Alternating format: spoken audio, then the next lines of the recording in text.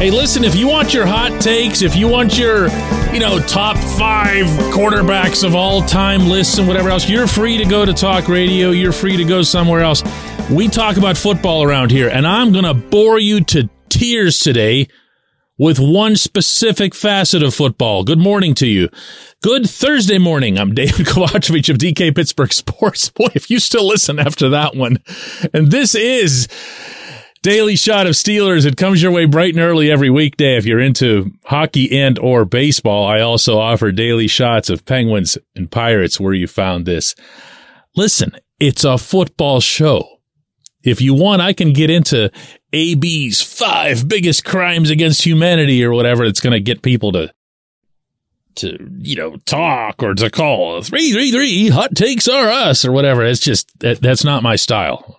I'm into the football portion of football. Imagine. Presley Harvin III very often in the 2022 season did not look like the answer at the punting position. And the punting position is one of those, since I'm on the subject of, hot takes and so forth, that becomes a hot issue in season, hardly ever discussed out of season. Why? Punting's not fun. You could upgrade your punter to the modern day version of Ray Guy and no one will care. But the first time Harvin lines up 15 yards back, takes that snap, and boots one all of 13 total yards, crawling out of bounds, you'll remember. And he's prone to doing that. It's felt at times over the couple years that he's been in Pittsburgh that he'll have one of those like every 2 weeks, and you'll go, wow, what are you doing with this guy? And it'll also feel like, even if it's not necessarily the case, it comes at the least opportune time. And you're thinking, just this kid, listen, I know they burned a draft pick on him. I know Mike Tomlin likes him. Hear that a lot, by the way, as it relates to Harvin, as if Tomlin has adopted him as his son or something. Tomlin has a soft spot for the kid. He's had his tribulation since he's been in Pittsburgh, not just as a punter, but losing his dad. And the head coach has been there for him. That's not something to hold against anybody, and it's also not what would keep Harvin running back out onto the field. He will, of course, have to be a good punter. Now, we all know about the leg. That's the reason he was drafted. And we've all, at various points, seen the leg.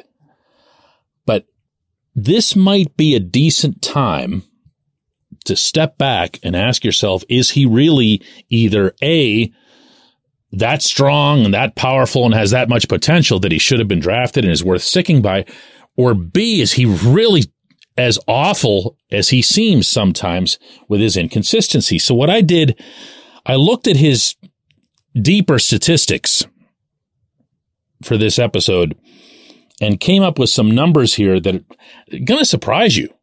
At least I think they will, because they surprised me. First, the basics. The main stat that arises with punters and has for a long time is plain and simple average distance. He ranked 28th in the NFL with an average punt of 44.5 yards.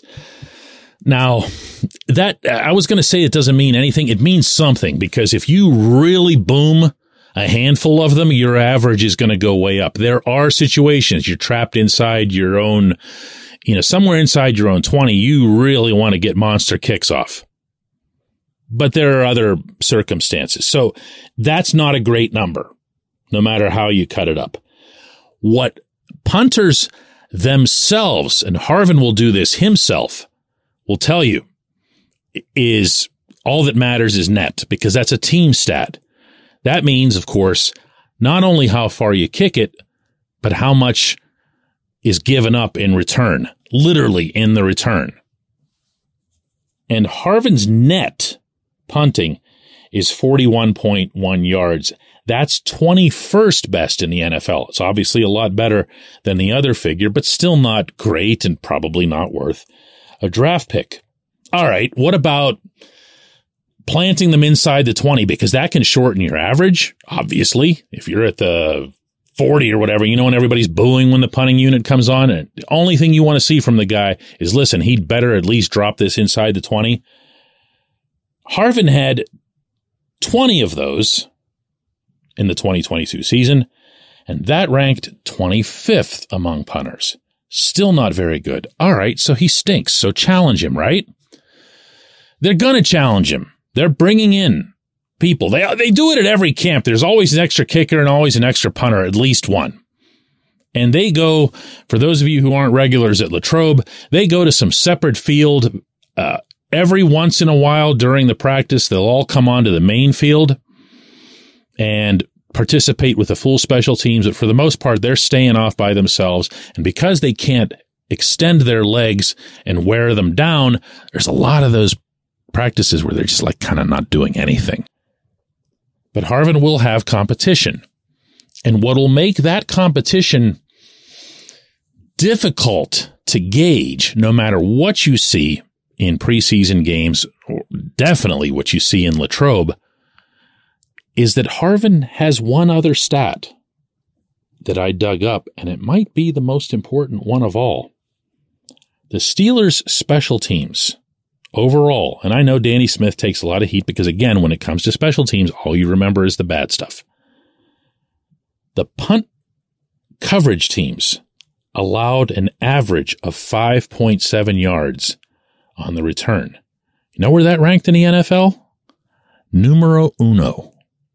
They were the best at it.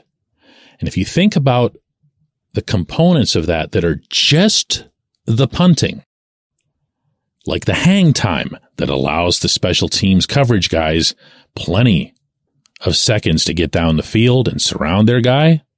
If you look at fair catches that get forced because the football is in the air for so long. If you look at directional punting, which is a really, really big deal for Smith, because then he can scheme his guys to go in a certain direction and make sure that they don't make that big fatal mistake. All of those things contribute to the low figure for the return yards, or the high figure if you're lousy at it. But the punter is a big part of that. It just doesn't show up in any of those other stats that I mentioned to you. So really, the only stat that matters with punting at the end of the day, again, distance is great if you're pinned in, but limiting the returns, not giving up the splash, not giving up 6, that's a way, way, way bigger part of this. So don't underestimate, no pun intended here, the foothold that Harvin already has on this job that everybody seems to think should be in jeopardy. When we come back, J1Q. This segment of Daily Shot is brought to you by our good friends at Mike's Beer Bar. They're located on Federal Street, directly across from PNC Park. Mike has more than 500 beers on tap, including from more than 50 local breweries. Stop in and say hello. Tell Mike we sent you. Mike's Beer Bar.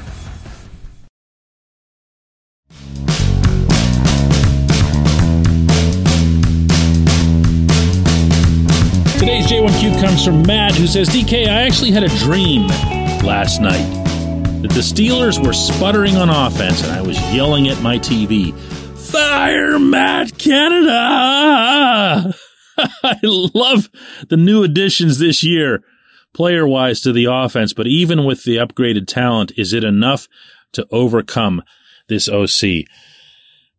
The easiest way for me to begin answering that, Matt, is to go specifically at your word, overcome. They're not going to be able to overcome the OC, certainly not in any literal sense. I do feel like for many years into the future that all of us who followed the Steelers for a long time will have it resonating the way Ben Roethlisberger used to talk after a win, in which he clearly was influential in the play calling, where he wanted to make it known that it was him and not Todd Haley who thought of certain things. So we would have this, yay, Ben, because everybody hates the OC in all situations, in all 32 markets. But if it was Ben's idea and it was playground ball, we were all behind it, and no one would even question whether or not it was just a narrative. That's not going to happen. So there's not going to be an overcome. There's not going to be, oh, I've seen all the various conspiracy theories just about how and why Kenny Pickett was able to find Najee Harris breaking into the end zone for that pass in Baltimore to win the game in the final minute. And, play was called and they executed it. And okay, that's that. That's what this is going to have to be. It's going to have to be boring, meaning the answer, meaning the scenario. You're not going to see, let's really work around this guy and whatever. Even if that's not what you're asking, Matt, I feel like it's worth addressing here.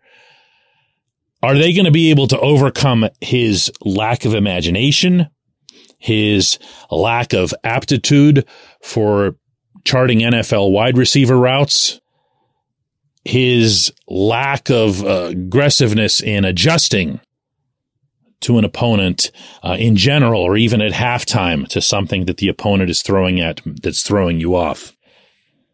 The answer to that is no. It's just a flat out no. You're not going to see the talent take over to the extent that it would overcome, to use your word again, lousy coordinating. Football is just way too scripted.